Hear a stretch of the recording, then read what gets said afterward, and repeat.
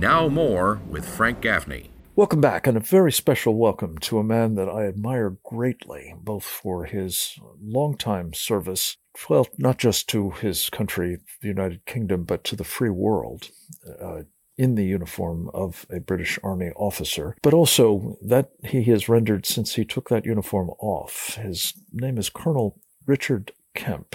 He is the host, or star, I guess I should say, of a terrific short video by Prager University about the topic that we wanted to visit with him about urgently today in light of what is playing out in the Middle East at the moment, namely the multi-dimensional assault on the state of Israel, a country in which he has spent a lot of time, including in previous Gaza conflicts, and about which he speaks in this Prager University video. He has served with distinction in, among other places, Northern Ireland, Bosnia, Macedonia, Iraq, and commanded British forces in Afghanistan. He's a always welcome guest here, and we're delighted to have him back. Colonel, thank you for taking a few minutes on very short notice to visit with us about what's going on at the moment in Israel. Thank you, Frank. It's a real pleasure, as always. I wanted to get your sense, as a veteran of previous horrific challenges Israel has faced in trying to deal with the threat from a terrorist organization that surrounds itself with human shields and uses the territory that it has in Gaza to attack Israel. To talk a bit about what's going on there at the moment and whether Israel is today, as in the past, exercising very remarkable and commendable restraint, even as it tries to contend with a mortal threat to its own people. Well, Frank, the tactics used by Hamas and Palestinian Islamic Jihad in Gaza will be very familiar to every person from the US forces, British Army, and our allies who have served in Iraq and Afghanistan. They're the same type of tactics. They use human shields. They do so to try and prevent our forces from counterattacking, and also when they do counterattack, because of course they inevitably have to, if innocent civilians do die, which again is unfortunately inevitable in this kind of conflict, then they use that in the media to isolate, in this case, to isolate and vilify Israel and to try and force UN condemnation of Israel. I think the difference here is that that in this case, in Afghanistan, it was thousands of miles away from either of our countries. In this case, they're right on Israel's doorstep, and Israel has no choice other than to act absolutely decisively in this conflict. Yeah, and they are actually attacking across that doorstep into Israel itself, of course, with thousands now of rockets. When you look at some of the tactical decisions that the Israelis have been making in this most recent episode, notably attacking the tunnel complexes that the Hamas terrorists have used to both conceal their forces and move them about, and in some cases launch them against Israel.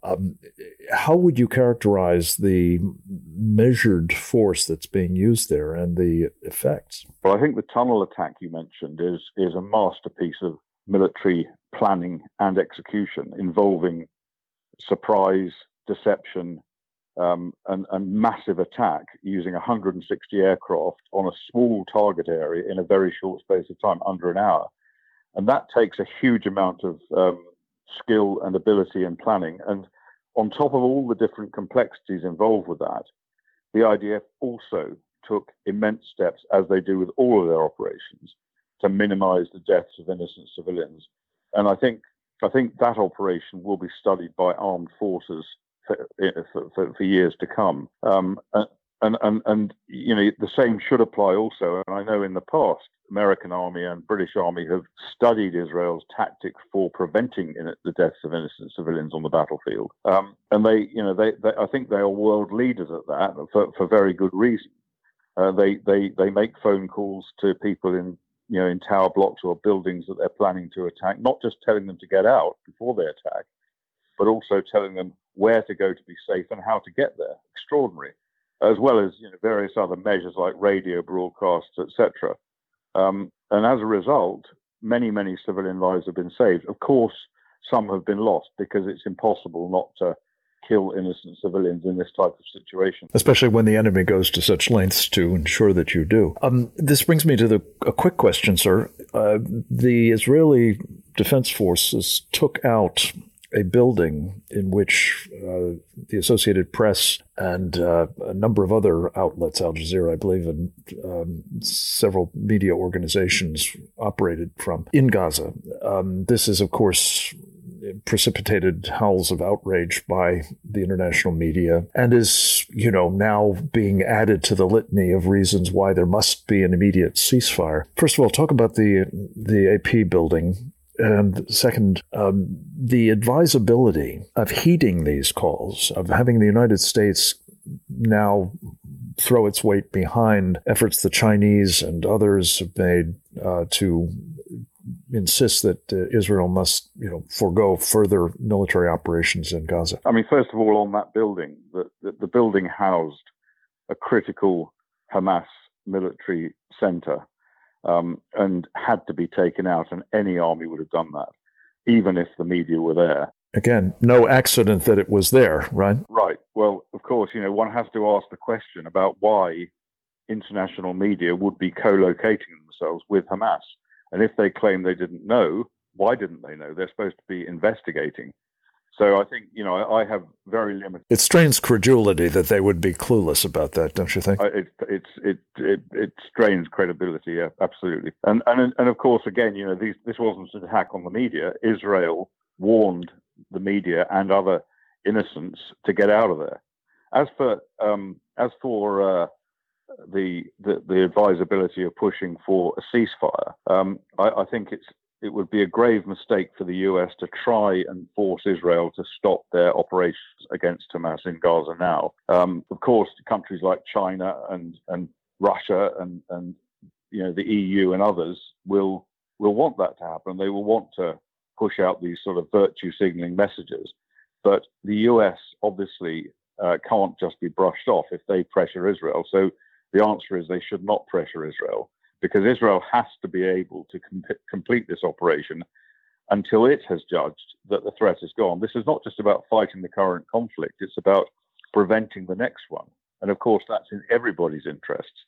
And it's only Israel can judge at what that point comes. And other people, particularly responsible players like the US, should frankly not get involved in that kind of discussion, or certainly not in any public statement about it. It falls to this very uncertain trumpet of the Biden administration to hold the line and prevent UN Security Council measures from being taken and so on against Israel. I pray they will do that. I'm not confident of it, but I pray they will, because, as you say, Colonel Kemp, it is in America's interest as well as that of Israel. Let me turn from the Gaza conflict, if I can, Richard Kemp, to other theaters that you're familiar with, notably what's been happening on the Temple Mount. Again, it seems instigated not just by Hamas, but by the so-called moderates, Mahmoud Abbas, the Palestinian Authority. But also what is happening now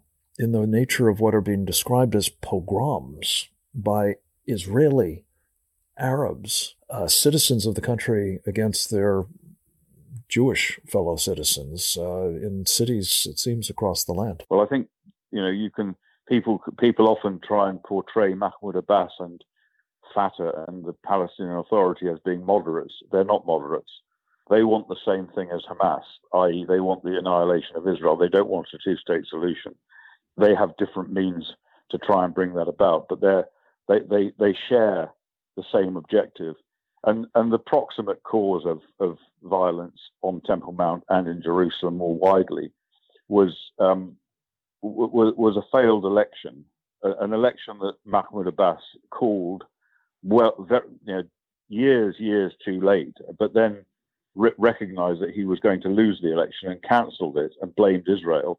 And that was among other factors that led to the flare-up in Jerusalem. Incitement, in other words.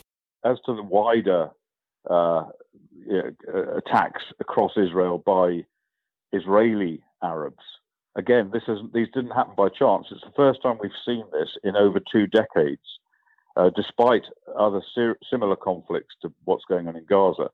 This again is the result of infiltration by Hamas of Israeli Arab groups across the country, who agitated and pressurized these attacks. And that they have their reasons, which include their desire to prevent Israeli Arabs from engaging in Israeli mainstream politics, which was on the cards.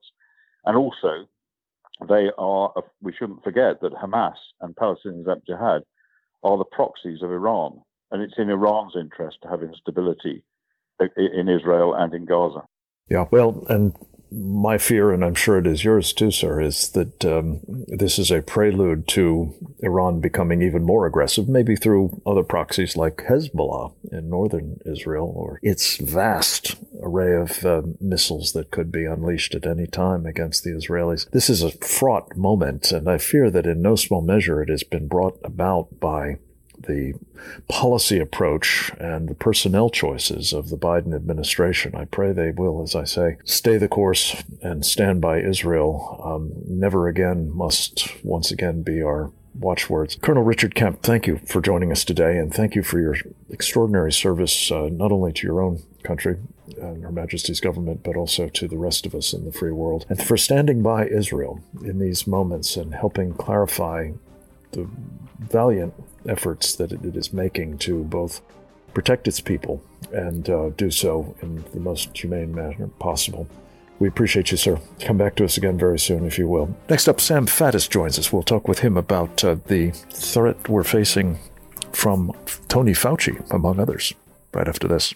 Hi, this is Frank Gaffney. One of my personal heroes and a truly great American is former Secretary of State Mike Pompeo. He's joining two of my Center for Security Policy colleagues, Fred Fleitz and David Wormser, tomorrow at 1:30 p.m. Eastern Time for an online webinar assessing Joe Biden's myriad national security failures. Please register to join us for this timely, in-depth discussion at securefreedom.org.